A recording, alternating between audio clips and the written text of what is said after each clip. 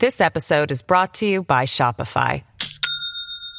Do you have a point of sale system you can trust, or is it a real POS? You need Shopify for retail. From accepting payments to managing inventory, Shopify POS has everything you need to sell in person. Go to shopify.com/system, all lowercase, to take your retail business to the next level today. That's shopify.com/system. Hey, it's Kaylee Cuoco for Priceline. Ready to go to your happy place for a happy price? Well, why didn't you say so? Just download the Priceline app right now and save up to 60% on hotels. So whether it's Cousin Kevin's Kazoo Concert in Kansas City, go Kevin, or Becky's Bachelorette Bash in Bermuda, you never have to miss a trip ever again. So download the Priceline app today. Your savings are waiting. Go to your happy place for a happy price. Go to your happy price, Priceline. Stories and content in Weird Darkness can be disturbing for some listeners and is intended for mature audiences only. Parental discretion is strongly advised.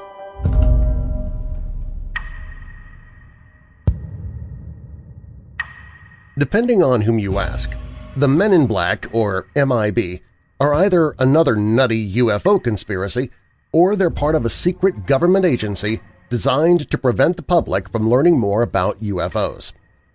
The Men in Black always appear unannounced, are usually clad in black business suits, and warn people to give up their research into UFOs or face dire consequences. In many cases, the Men in Black have also seen aliens. In some accounts, they are aliens themselves, or some form of demonic supernaturals. But why would the government want to suppress information about UFOs? As the theory goes, it's because aliens are closer to us than you think. They might actually be everywhere. And if ordinary citizens realized just how real the threat was, there'd be a mass panic and a breakdown of the social order. Some folklorists, however, claim that the whole idea of Men in Black is itself a form of mass panic or of psychological drama due to suggestibility and a willingness to believe. Others, however, insist the Men in Black are part of a real government agency designed to prevent the public from learning the truth about UFOs. They also insist that their experiences are real and that anyone who thinks they're crazy is merely a tool of government propaganda and manipulation. At the moment, there's no way to definitively declare whether the Men in Black are real or not, because if they are part of a secret government agency, they may not have entirely kept the secret, but they've prevented any conclusive evidence of their existence from leaking out to the public. As the dust settles from World War II and the USA launched into a Cold War with Russia, paranoia and conspiracies spread throughout the land. In this climate of high-tension suspicion arose the first mass sightings of unidentified flying objects, UFOs, in American history. The first known report of a mysterious stranger showing up and warning someone not to talk about their UFO encounters was in 1947 with Howard Dahl.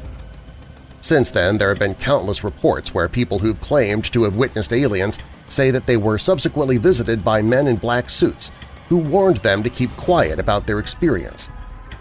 Writer John Sherwood claims that his friend Gray Barker concocted the myth of the Men in Black in a 1956 book called They Knew Too Much About Flying Saucers.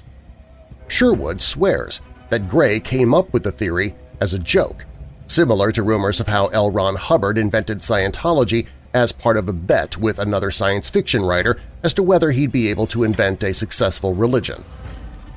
Whether or not Sherwood's story is true, this still doesn't account for the fact that Howard Dahl's report of a Men in Black sighting predates Barker's alleged hoax by almost a decade. Since the 1997 release of the original Men in Black film and its sequels, reports of encountering MIBs have remained fairly steady, and the encounters are all eerily similar. I'm Darren Marlar, and this is Weird Darkness.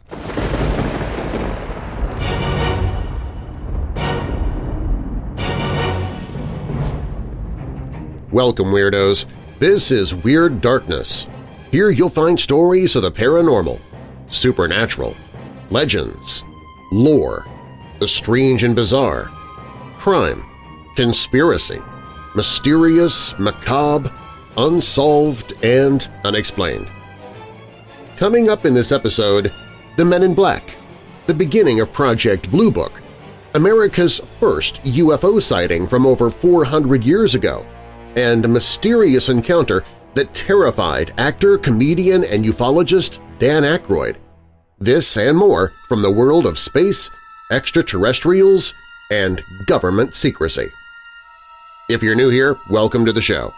While you're listening, be sure to check out WeirdDarkness.com for merchandise, to visit sponsors you hear about during the show, sign up for my newsletter, enter contests, connect with me on social media.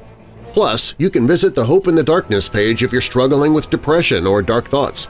You can find all of that and more at WeirdDarkness.com. Now, bolt your doors, lock your windows, turn off your lights, and come with me into the Weird Darkness.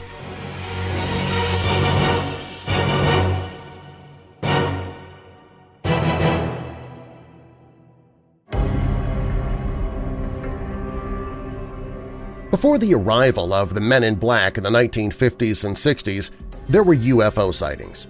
They are not a modern phenomena, as you're about to learn. The very first UFO sighting reported in America took place on March 1, 1639. John Winthrop opened his diary about 400 years ago and recorded the trials and triumphs of his fellow Puritans as they made a new life in America. As the governor of the Massachusetts Bay Colony put pen to paper, he began to recount a most unusual event that had recently caused a stir among the English immigrants. Winthrop wrote that earlier in the year, James Everell, a sober, discreet man, and two others had been rowing a boat in the muddy river which flowed through the swampland and emptied into a tidal basin in the Charles River, when they saw a great light in the night sky. When it stood still, it flamed up and was about 3 yards square, the governor reported. When it ran, it was contracted into the figure of a swine. Over the course of 2 or 3 hours, the boatman said that the mysterious light ran as swift as an arrow, darting back and forth between them and the village of Charlestown, a distance of approximately 2 miles. Diverse other credible persons saw the same light after, about the same place, Winthrop added.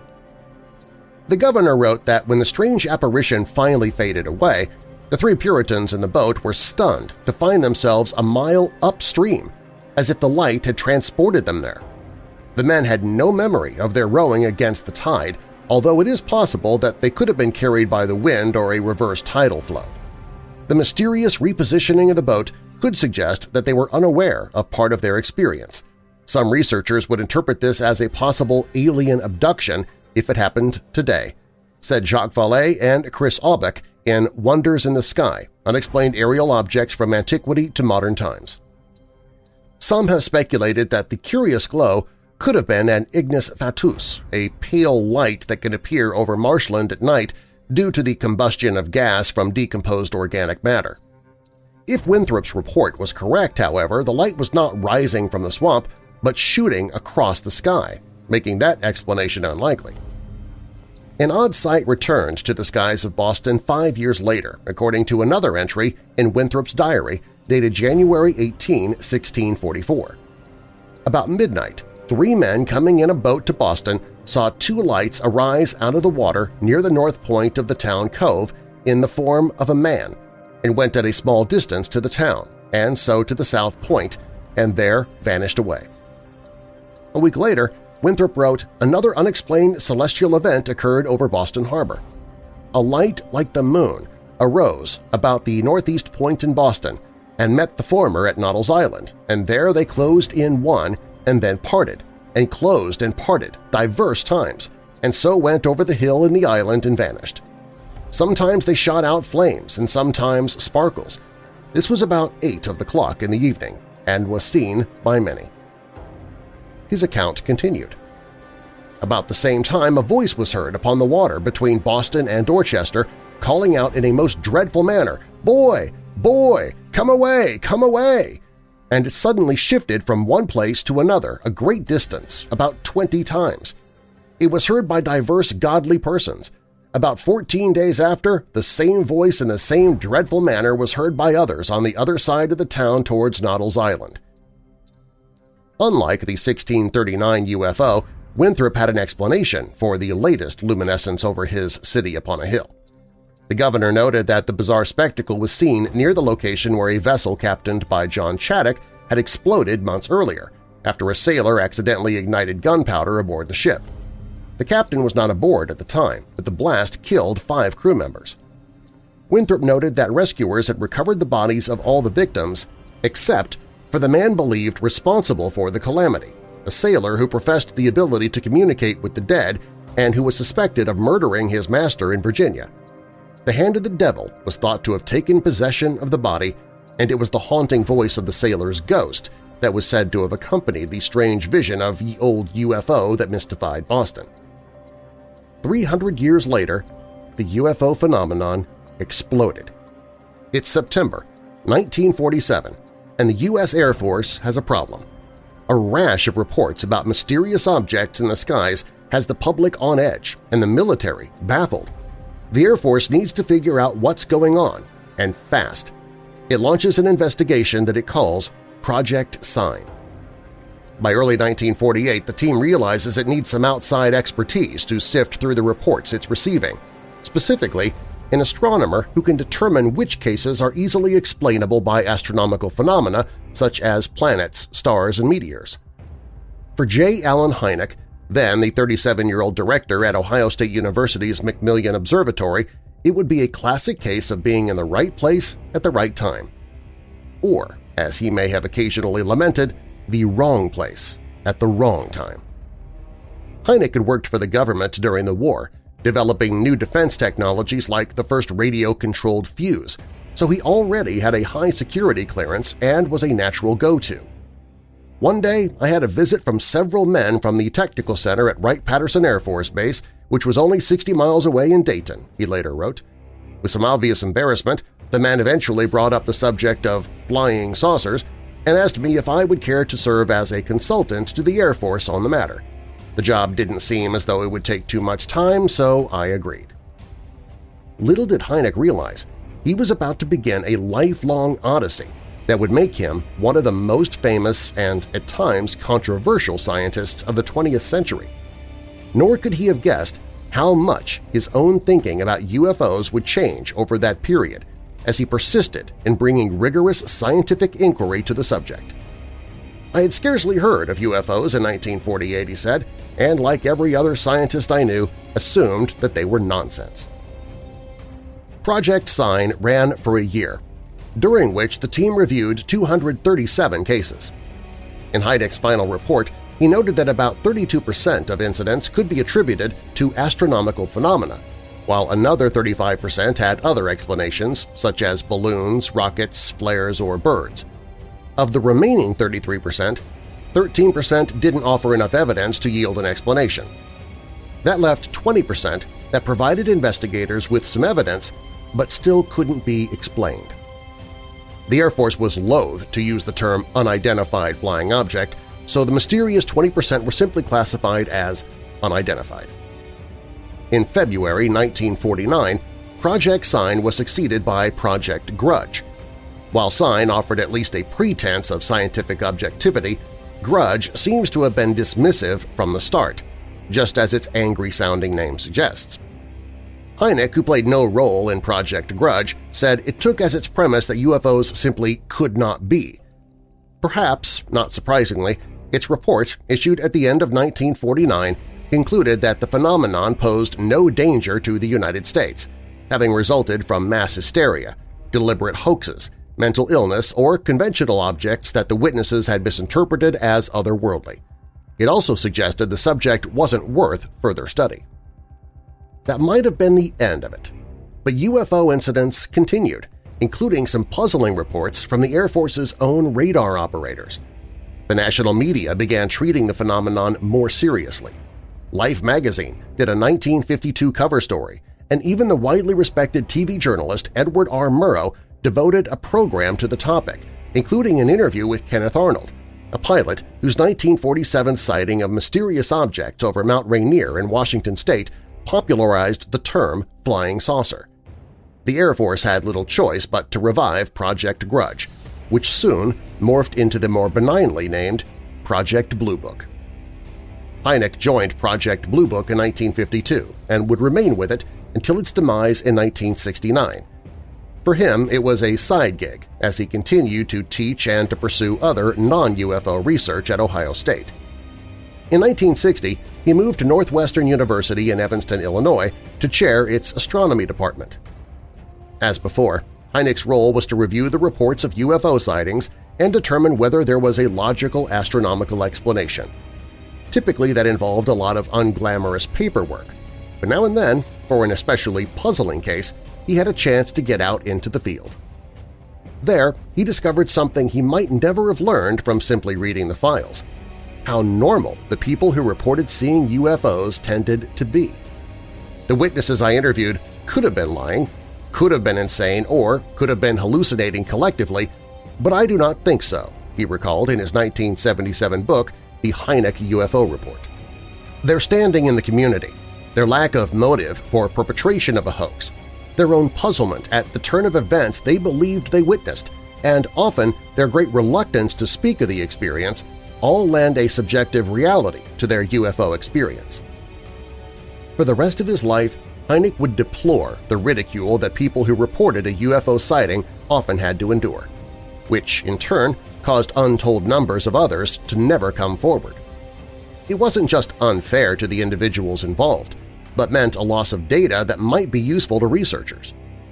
Given the controversial nature of the subject, it's understandable that both scientists and witnesses are reluctant to come forward, said Jacques Vallée, co-author with Dr. Hynek of The Edge of Reality, a progress report on unidentified flying objects. Because their life is going to change, there are cases where their house is broken into, people throw stones at their kids, there are family crises, divorce, and so on. You become the person who has seen something that other people have not seen, and there's a lot of suspicion attached to that. In the late 1950s, the Air Force faced a more urgent problem than hypothetical UFOs. On October 4, 1957, the USSR surprised the world by launching Sputnik, the first artificial space satellite, and a serious blow to Americans' sense of technological superiority. At that point, Hynek had taken leave from Ohio State to work on a satellite tracking system at Harvard, notes Mark O'Connell in his 2017 biography, The Close Encounters Man. Suddenly, Hynek was on TV and holding frequent press conferences to assure Americans that their scientists were closely monitoring the situation. On October 21, 1957, he appeared on the cover of Life with his boss, the Harvard astronomer Fred Whipple, and their colleague Don Lotman. It was his first taste of national celebrity, but it wouldn't be the last. With Sputnik circling the Earth every 98 minutes, often visible to the naked eye, many Americans began looking skyward, and UFO sightings continued unabated. By the 1960s, Hynek had emerged as the nation's, perhaps the world's, top expert on UFOs, quoted widely in his capacity as scientific consultant to Project Blue Book. But behind the scenes, he chafed at what he perceived as the project's mandate to debunk UFO sightings.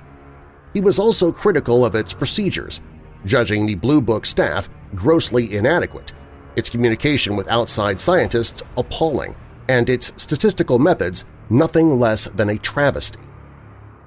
The feeling, apparently, was mutual. In an unpublished manuscript unearthed by biographer O'Connell, Air Force Major Hector Quintanilla, who headed the project from 1963 to 1969, writes that he considered Hynek a liability. Why did he stick around? Hynek offered a number of explanations, but most importantly, he wrote, Blue Book had the store of data, as poor as they were, and my association with it gave me access to those data.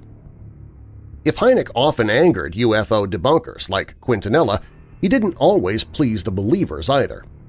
In 1966, for example, he went to Michigan to investigate multiple reports of strange lights in the sky. When he offered the theory that it might have been an optical illusion involving swamp gas, he found himself widely derided in the press, and swamp gas became a punchline for newspaper cartoonists. More seriously, two Michigan congressmen, including Gerald R. Ford, who later became president, took umbrage at the apparent insult to their state's citizenry and called for a congressional hearing. Testifying at the hearing, Hynek saw an opportunity to plead the case he'd been making to the Air Force for years, but with little success. Specifically, it's my opinion that the body of data accumulated since 1948 deserves close scrutiny by a civilian panel of physical and social scientists, he said, for the express purpose of determining whether a major problem really exists. Hynek would soon get his wish, or so it seemed. Now facing greater scrutiny in Congress, the Air Force established a civilian committee of scientists to investigate UFOs, chaired by a University of Colorado physicist, Dr. Edward U. Condon. Hynek, who would not be on the committee, was hopeful at first, but he lost faith 2 years later when the committee issued what came to be known as the Condon Report. He called the report rambling and poorly organized, and Condon's introductory summary singularly slanted. Though the report cited numerous UFO incidents its researchers couldn't explain, it concluded that further extensive study of UFOs probably cannot be justified. It was exactly what Hynek wouldn't have wanted. The following year, 1969, Project Blue Book shut down for good. The end of Blue Book proved a turning point for Hynek. As O'Connell writes, he found himself suddenly liberated from the frustrations, compromises, and bullying of the U.S. Air Force. He was a free man. Meanwhile, sightings continued around the world. UFOs, Hynek later quipped, apparently did not read the Condon Report, and he went on with his research. In 1972, he published his first book, The UFO Experience. Among its contributions to the field, it introduced Hynek's classifications of UFO incidents that he called close encounters. Close encounters of the first kind meant UFOs seen at a close range, enough to make out some details. In a close encounter of the second kind, the UFO had a physical effect, such as scorching trees, frightening animals, or causing car motors to suddenly conk out. In close encounters of the third kind, witnesses reported seeing occupants in or near a UFO. Though less remembered now, Hynek also provided 3 classifications for more distant encounters. Those involved UFOs seen at night, nocturnal lights, during the day, daylight discs, or on radar screens, radar/visual. The most dramatic of Hynek's classifications, Close Encounters of the Third Kind, would, of course, become the title of a Steven Spielberg movie released in 1977. O'Connell reports that Hynek was paid $1,000 for the use of the title, another $1,000 for the rights to use stories from the book, and $1,500 for 3 days of technical consulting. Hardly a windfall by Hollywood standards. He also had a brief cameo in the film, playing an awestruck scientist when the alien craft comes into close view. In 1978, Hynek retired from teaching, but he continued to collect and evaluate UFO reports under the auspices of the Center for UFO Studies, which he'd founded in 1973. The organization continues to this day. Hynek died in 1986 at the age of 75, the result of a brain tumor. He hadn't solved the riddle of UFOs, but perhaps more than anyone else, he had made trying to solve that riddle a legitimate scientific pursuit. But it's that pursuit of knowledge of UFOs that brought the Men in Black, which we will look at next when Weird Darkness returns.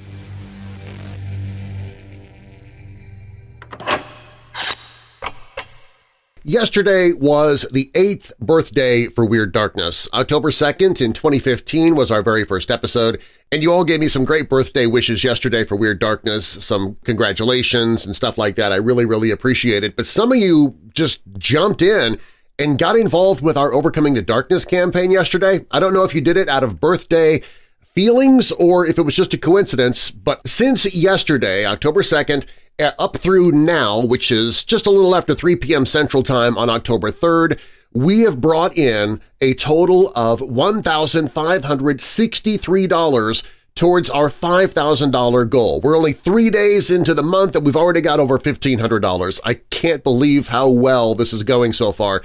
And a huge thanks to everybody who has been giving. I thanked a few people yesterday, but there are others to thank today, like Tamara, who gave $150, Karen gave $50, Amanda came in with $50, Alex gave $20, Richard came in with $10, and I actually had to email this person to make sure this wasn't a mistake, and he said no, he really meant to give it. Elliot gave $1,000 yesterday because he suffers from depression and he knows how important this campaign is. Thank you, Elliot, Richard, Alex, Amanda, Tamara, Karen, all of you for getting involved. Every little bit helps, whether you can give big, whether you can give small. If you can't give, if you're in a position where you're not able to donate, I totally understand, but you can share this podcast with people, especially this month, and that makes a big difference as well. We all know somebody who suffers from depression. You might not know that person suffers, but they do. Depression has risen from 11% in 2019 to almost 40% today. 4 out of 10 of your friends are suffering from depression, possibly thoughts of suicide. It's really, really scary, but that's why we do this fundraiser every October, to support those organizations that help people who struggle with depression and thoughts of suicide.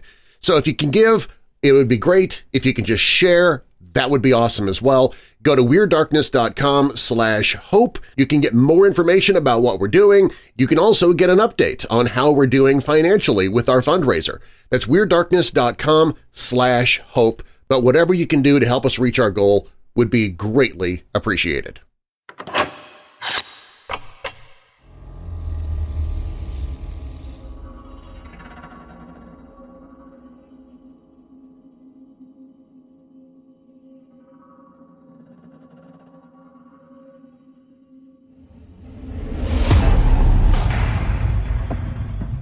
Dr. Herbert Hopkins was working as a consultant on a UFO case in Maine.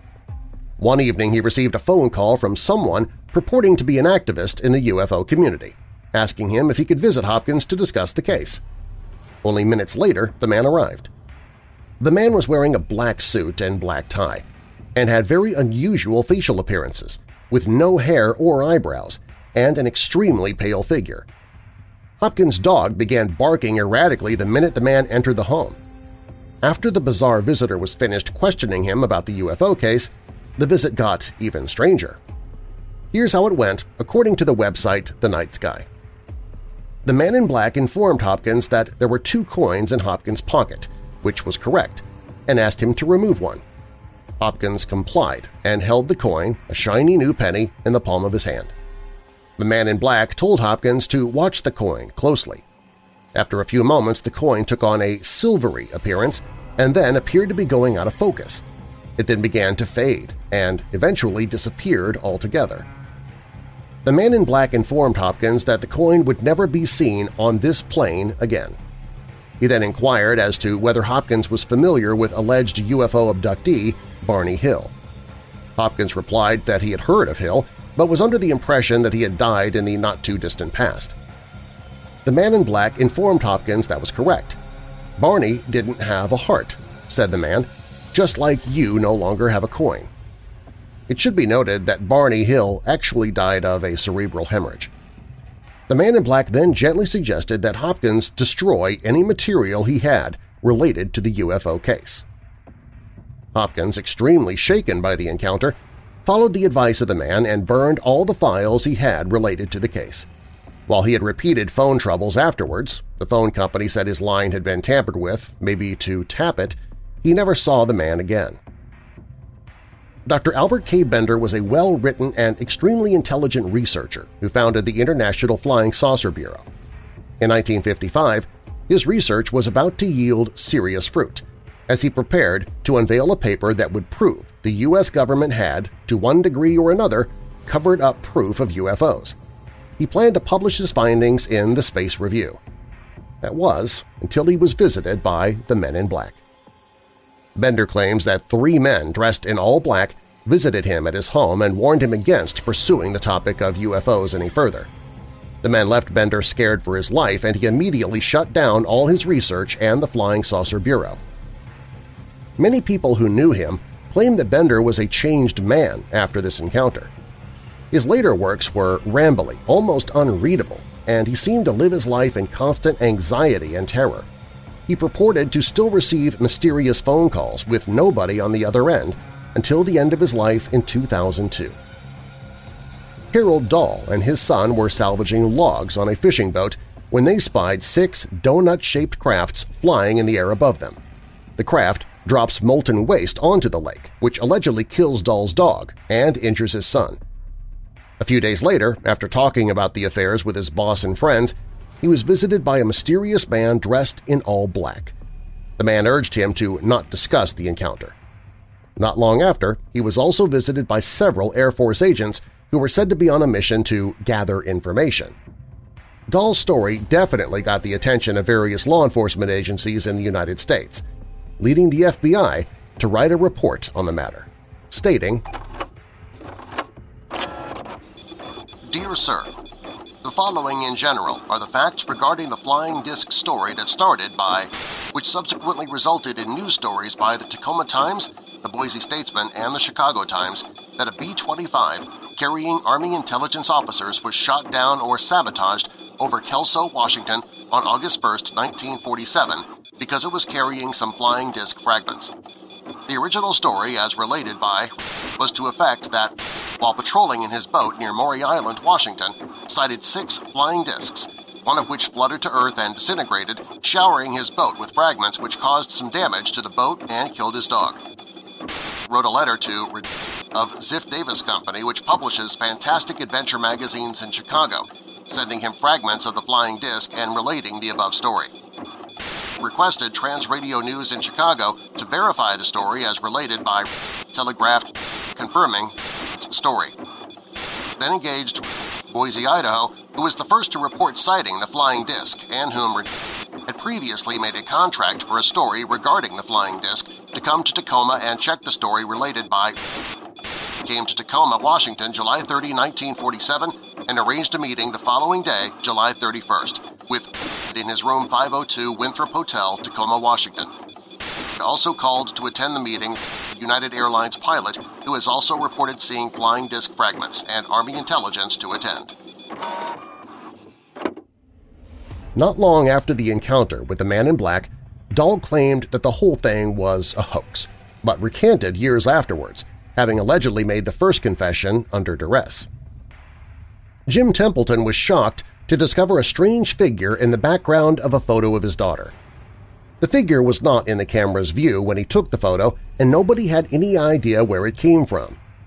The film was verified as authentic by Kodak, and Templeton's story went public. Not long after, he was visited by 2 government agents who referred to themselves as Number 9 and Number 10. They demanded to see the site of the photo and questioned Templeton about the event.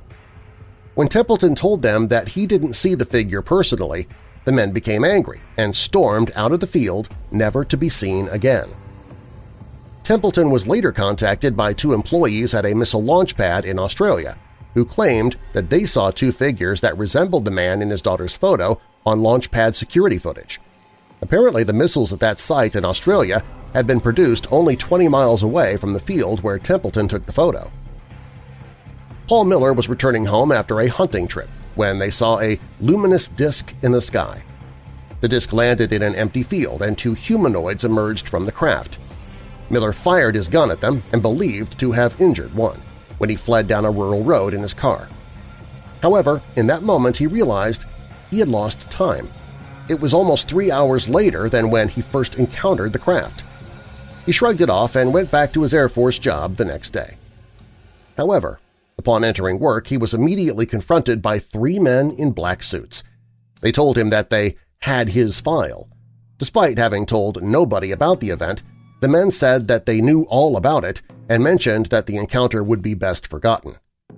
Paul says, "They seemed to know everything about me, where I worked, my name, everything else," Miller said. They also asked questions about his experiences as if they already knew the answers. Miller, terrified, did not come forward about his experience until years later. Danny Gordon was a radio personality who became interested in a flurry of Wythe County UFO sightings. Multiple people across the county claimed to have seen bizarre objects in the sky, and Gordon decided to investigate. Gordon became obsessed with getting photos of the objects, including one time where an entire school bus of students saw the UFOs flying over a shopping mall as Gordon took photos. Eventually, Gordon snapped a few photos at extremely close range that allegedly verified they were not of this world. However, strange things began happening to Gordon. He received a phone call from a man who claimed to be ex-military and warned him that his research could cost him everything and urged him to stop for his family's sake. Gordon was also interviewed by two men in black suits who claimed to work for a magazine publication. Not long after the interview, Gordon realized all his photos were missing. He contacted the magazine for information and they claimed to have never heard of him, much less commissioned an article about him. Not long after, Gordon suffered a heart attack, and his doctor warned him that all the research and stress was jeopardizing his health. Gordon gave up the story and was never bothered again. UFO researcher Jack Robinson and his wife Mary began to experience extremely strange events as they pursued more alien and UFO-related research. They could come home to find their house rummaged and looked through, and their UFO files disturbed. Mary also began to notice a strange man in a black suit and hat staring up at their apartment from the doorway. Mary mentioned this activity to a friend who drove over and saw what she was talking about for himself. The friend, Tim Green Beckley, snapped a photo of the man, which is believed to be one of the most ironclad pieces of proof of the Men in Black. Professor Peter Roszkowitz claims that he was reading a UFO book in the library when a strange, pale man wearing all black sat down next to him.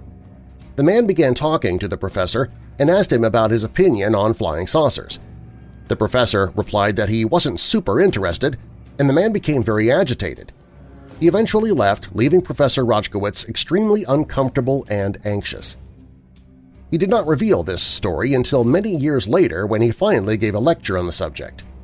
He remains convinced that it was a Men in Black official who confronted him in the library, and to this day is trying to find more people who have had similar experiences.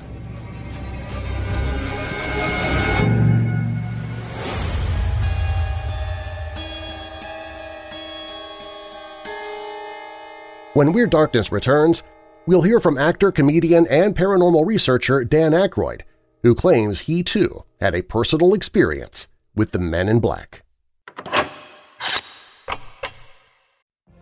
What if you could have a career where the opportunities are as vast as our nation, where it's not about mission statements, but a shared mission?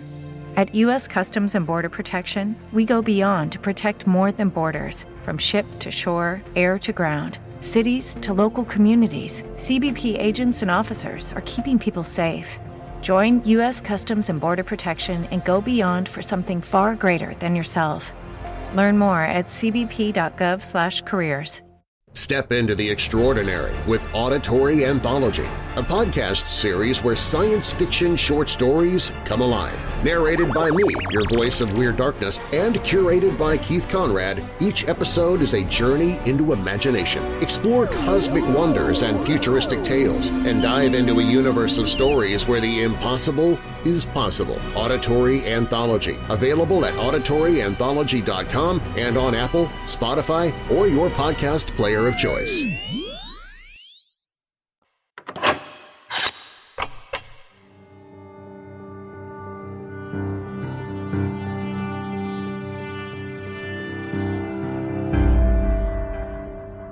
Dan Aykroyd has come forward with his story about how he was taping a show about the paranormal. He stepped out to take a phone call from Britney Spears, who was asking him to appear on Saturday Night Live with her, and he noticed a black Ford parked across the street.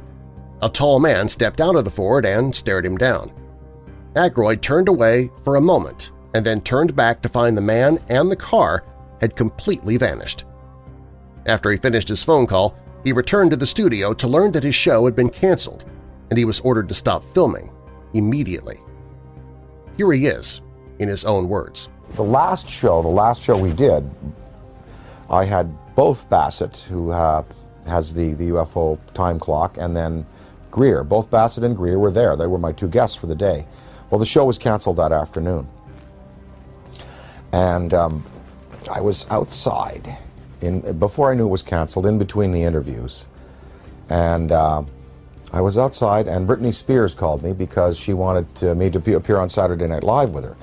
And so I was outside having a cigarette, the phone rang, Oh, Brittany, how you doing? Oh, sure, of course I will. I turned away like this. I turned back, and there was a black Ford across the road, a black Ford sedan. And I was trying to look at the plate, and the plate seemed kind of like fuzzy, and I was, definitely a police car. And two guys were there, and a big, tall guy got out of the back seat, and he stood in the street on 42nd Street it was. We were at 42nd Street and 8th Avenue, and he looked right at me. And literally, I was on the phone. Hey, oh, sure, of course I'd love for the show. Saw the Ford, went back like this, turned back like a half second later, and it was gone. And that car did not go past me. It did not make a U-turn, because I would have seen 42nd Street. I would have seen that thing take a U-turn and go away. That car vanished. That car was a cloaked vehicle of some type. And whether this was like a warning to me, because the guy got out of the back seat, gave me a real dirty look. That car vanished. I know what I saw. And, it was just this fast. It was, oh, hi, Brittany, sure. Oh, of course, I'd love to. Guy gives me a dirty look. Oh, well, sure. Car gone. That's what happened. And then 2 hours later, we were told we were not to continue taping, and the show was canceled, and none of them would air. I don't know. I don't know.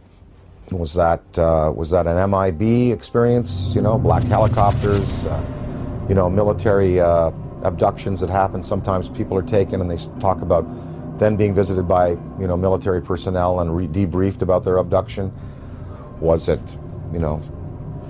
a technology associated with some of these beings that are visiting that wanted to warn me off, or that wanted to give me verification that I was on the right track? I don't know. But I do know I did turn back a second later, and it takes so long for an automobile accelerating from 0 to 40 miles an hour to reach the corner of 8th Avenue and 42nd Street going past me, and then pulling a U-turn and going out towards Times Square. I would have seen that car. And I looked around. I was looking for that then. It was gone. Some doubt his claim, but Aykroyd says he knew what he saw and maintains that there was some kind of connection between these MIB and the end of his paranormal show. In 1967, Robert Richardson was driving his car at night in Toledo, Ohio, when he hit something, which he claimed then vanished. He found a piece of metal that he believed originated from the mysterious thing he hit. A few days later, two men wearing black hats and sunglasses and driving a black 1953 Cadillac visited Richardson at his home at 11 p.m. to ask questions. A week later, two other men arrived, dressed in black suits, and asked Richardson to turn over the metal to them. When he informed them that he had sent it in for analysis, they threatened to harm his wife if he didn't get it back. He never heard from them again. But why? Who were, and in some cases still are, these strange individuals who give out seemingly meaningless warnings about UFO sightings and try to intimidate people? They are the archetypal sinister person who turns up on the doorstep, specifically in relation to a UFO encounter, said Nick Redfern, author of The Real Men in Black. People who've been visited by MIB tend to fall into two categories, he said. One is the UFO witnesses. The other category is researchers who have been visited, Redfern told the Huffington Post. After digging closely into the history of many reported MIB encounters, Redfern thinks that he has a good handle on what might be going on. What we have, I'm pretty sure, is a sort of covert department or office or personnel within the official infrastructure. There are people who dress in black deliberately and go around and threaten people in certain circumstances relative to UFOs, he suggested. And they look like what you see in the Men in Black movies. They look like agents of the government, like actors Will Smith and Tommy Lee Jones, and they issue veiled warnings not to talk about their UFO encounter. Hidden among the avalanche of documents leaked by Edward Snowden were images from a PowerPoint presentation by GCHQ entitled The Art of Deception – Training for a New Generation of Online Covert Operations. Images include camouflaged moths, inflatable tanks, women in burqas, and complex diagrams plastered with jargon, buzzwords, and slogans like Disruption Operational Playbook, Swap the real for the false, and vice versa. People make decisions as part of groups, and then beneath, a shot of hands shuffling a deck of cards. We want to build cyber magicians was also included. Curiously, sandwiched in the middle of this document are 3 photographs of UFOs. Not real ones, classic fakes. One was a hubcap, another a bunch of balloons, and one that turned out to be a seagull. Devout ufologists might seize upon this as further proof that our government knows something about aliens and their transportation methods, but others suggest the opposite, that the UFO community is a textbook case of a gullible group susceptible to manipulation. Having spent too long watching the skies and the X-Files, it's implied, they'll readily swallow whatever snippet of evidence suits their grand theory. If there really is a UFO conspiracy, it's surely the worst-kept secret in history. Roswell, Area 51, flashing lights, little green men, abductions – it's all been fed through the pop culture mill to the point of fatigue. Even the supposed enforcers of the secret, the Men in Black, have their own movie franchise. But a recent documentary, Mirage Men, which I have a link to in the show notes, you can watch it for free on YouTube, unearths compelling evidence that UFO folklore was actually fabricated by the U.S. government. Rather than covering up the existence of aliens, could it be that the real conspiracy has been persuading us to believe in them? Mirage Men's chief coup is to land an actual man in black, a former Air Force Special Investigations officer named Richard Doty who admits to having infiltrated UFO circles. A fellow UFO researcher says, "Doty had this wonderful way to sell it. I'm with the government, you cooperate with us, and I'm going to tell you what the government really knows about UFOs deep down in those vaults." Doty and his colleagues fed credulous ufologists lies and half-truths, knowing their fertile imaginations would do the rest. In return, they were apprised of chatter from the community, thus alerting the military when anyone was getting too close to their top-secret technology. And if the Soviets thought the U.S. really was communing with aliens, all the better. The classic case, well known to conspiracy aficionados, is Paul Bennewitz, a successful electronics entrepreneur in New Mexico. In 1979, Bennewitz started seeing strange lights in the sky and picking up weird transmissions on his amateur equipment. The fact that he lived just across the road from Kirtland Air Force Base should have set alarm bells ringing, but Bennewitz was convinced these phenomena were of extraterrestrial origin. Being a good patriot, he contacted the Air Force, who realized that, far from eavesdropping on ET, Bennewitz was inadvertently eavesdropping on them. Instead of making him stop, though, Doty and other officers told Bennewitz they were interested in his findings. That encouraged Bennewitz to dig deeper. Within a few years, he was interpreting alien languages, spotting crashed alien craft in the hills from his plane — he was an amateur pilot — and sounding the alert for a full-scale invasion. All the time, the investigators were surveilling him, surveilling them. They gave Bennewitz computer software that quote-unquote interpreted the signals, and even dumped fake props for him to discover. The mania took over Bennewitz's life. In 1988, his family checked him into a psychiatric facility. There's plenty more like this. As Mirage Men discovers, central tenets of the UFO belief system turn out to have far earthlier origins.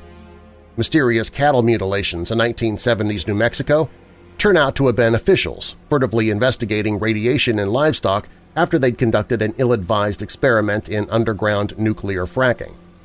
Test pilots for the military's experimental silent helicopters admit to attaching flashing lights to their craft to fool civilians. Doty himself comes across as a slippery character, to say the least. He remains an absolute enigma, says Mark Pilkington, writer of the book Mirage Men, the basis for the documentary. He found the retired Doty working as a traffic cop in a small New Mexico town.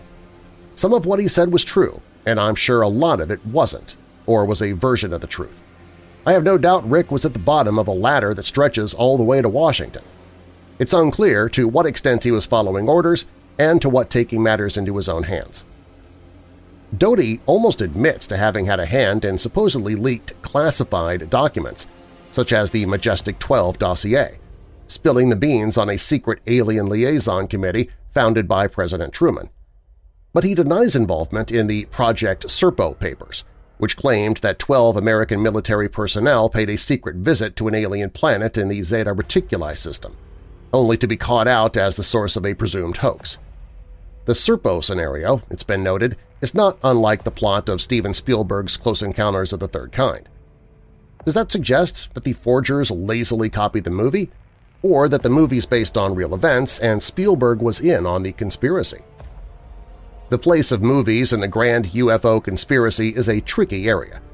Depending on which theory you subscribe to, Hollywood's steady stream of sci-fi is either a deliberate exaggeration designed to make the truth look unbelievable, the "you've been watching too many movies" defense, or it's a way of psychologically preparing the populace for staggering alien secrets yet to be revealed.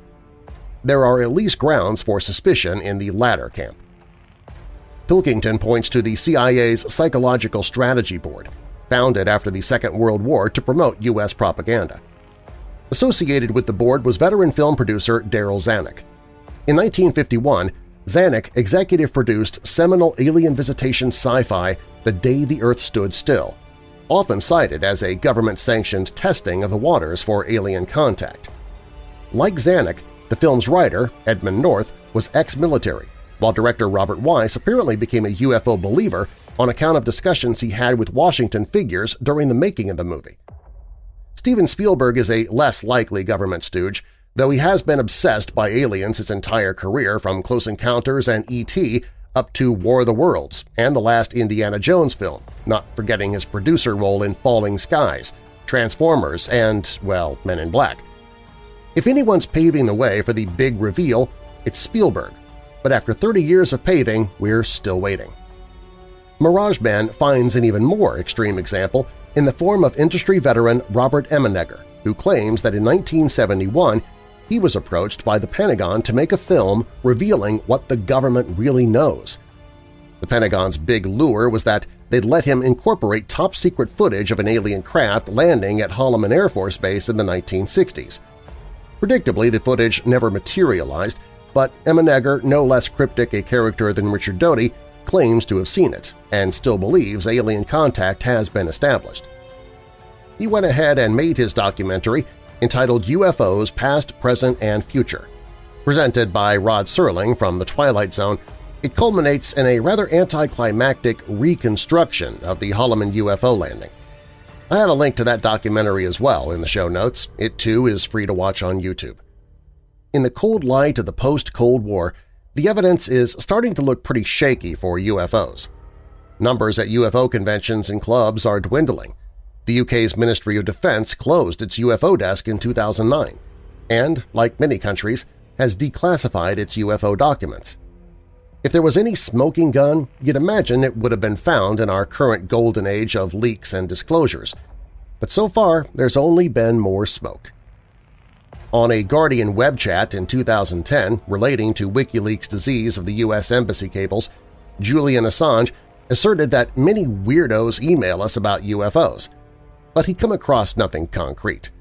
There were references to UFOs in the cables, he noted, but mostly to do with UFO cults rather than UFOs themselves, in the same way that GCHQ's Art of Deception slideshow references UFO cults. If nothing else, the leaked GCHQ document tells us that the Mirage Men are still out there, sowing deception and disinformation. These days, they're more likely to be targeting suspect extremist religious groups or hackers and online fraudsters. Meanwhile, recent claims to have deciphered hidden backward messages about UFOs in Edward Snowden's interview only go to show how desperate the alien conspiracy cause has become. There's something else ufologists are a textbook example of: cognitive dissonance, the mental distress of trying to hold two conflicting worldviews simultaneously. The term was coined in the 1950s by psychologist Leon Festinger, who illustrated it with the example of a UFO cult shattered by the unfulfilled prophecy of an alien visitation. Some tenacious devotees still refuse to accept Mirage Men's findings, says Pilkington. If beliefs are strongly held, nothing can sway them, and anything that appears to undermine them will just be absorbed and repurposed. So if you're really, really dedicated, this is just chaff to throw you off the trail. Pilkington himself has been accused of working for MI5, or being a stooge controlled by the government, if not the aliens. If I'm under intelligent control from elsewhere, then I'm unaware of it, and I'm a victim, and it would be against my programming for me to be able to prove it, he reasons. As always in the Conspiracy Theory Hall of Mirrors, it's possible to flip the hypothesis on its head. What if the lies and hoaxes Mirage Men reveal are simply a smokescreen for the fact that the authorities really do know secrets about extraterrestrials? What better way to conceal them than by getting found out in their disinformation tactics? What better way of throwing skeptics off the scent than disseminating the confessions of an ex-Man in Black like Richard Doty in documentaries and articles and in podcasts like this one? Perhaps we're no closer to knowing if the truth really is out there, but we can be sure the lies are.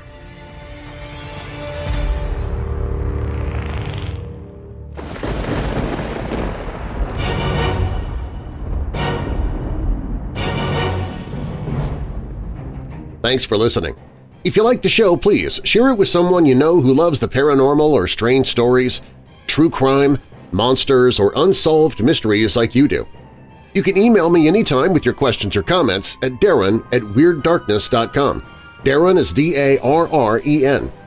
WeirdDarkness.com is also where you can find information on any of the sponsors you hear about during the show, find all of my social media, listen to audiobooks I've narrated, sign up for the email newsletter, find other podcasts that I host, including Church of the Undead. Visit the store for Weird Darkness merchandise and more. WeirdDarkness.com is also where you can find the Hope in the Darkness page if you or someone you know is struggling with depression or dark thoughts. Also on the website, if you have a true paranormal or creepy tale to tell, you can click on Tell Your Story. You can find all of that and more at WeirdDarkness.com. All stories on Weird Darkness are purported to be true unless stated otherwise, and you can find links to the stories or the authors in the show notes. America's first UFO sighting is by Christopher Klein and Greg Doherty for History.com. Men in Black is by Lee Spiegel for Huffington Post, Steve Rose for The Guardian, and Jacob Gears for Thought Catalog. Weird Darkness is a registered trademark. Copyright Weird Darkness. And now that we're coming out of the dark, I'll leave you with a little light. Matthew 25, verse 40, "And the king will say, I tell you the truth, when you did it to one of the least of these, my brothers and sisters, you were doing it to me." And a final thought. Every situation in life is temporary, so when life is good, make sure you enjoy and receive it fully. And when life is not so good, remember that it will not last forever, and better days are on the way. Jenny Young. I'm Darren Marlar. Thanks for joining me in the Weird Darkness.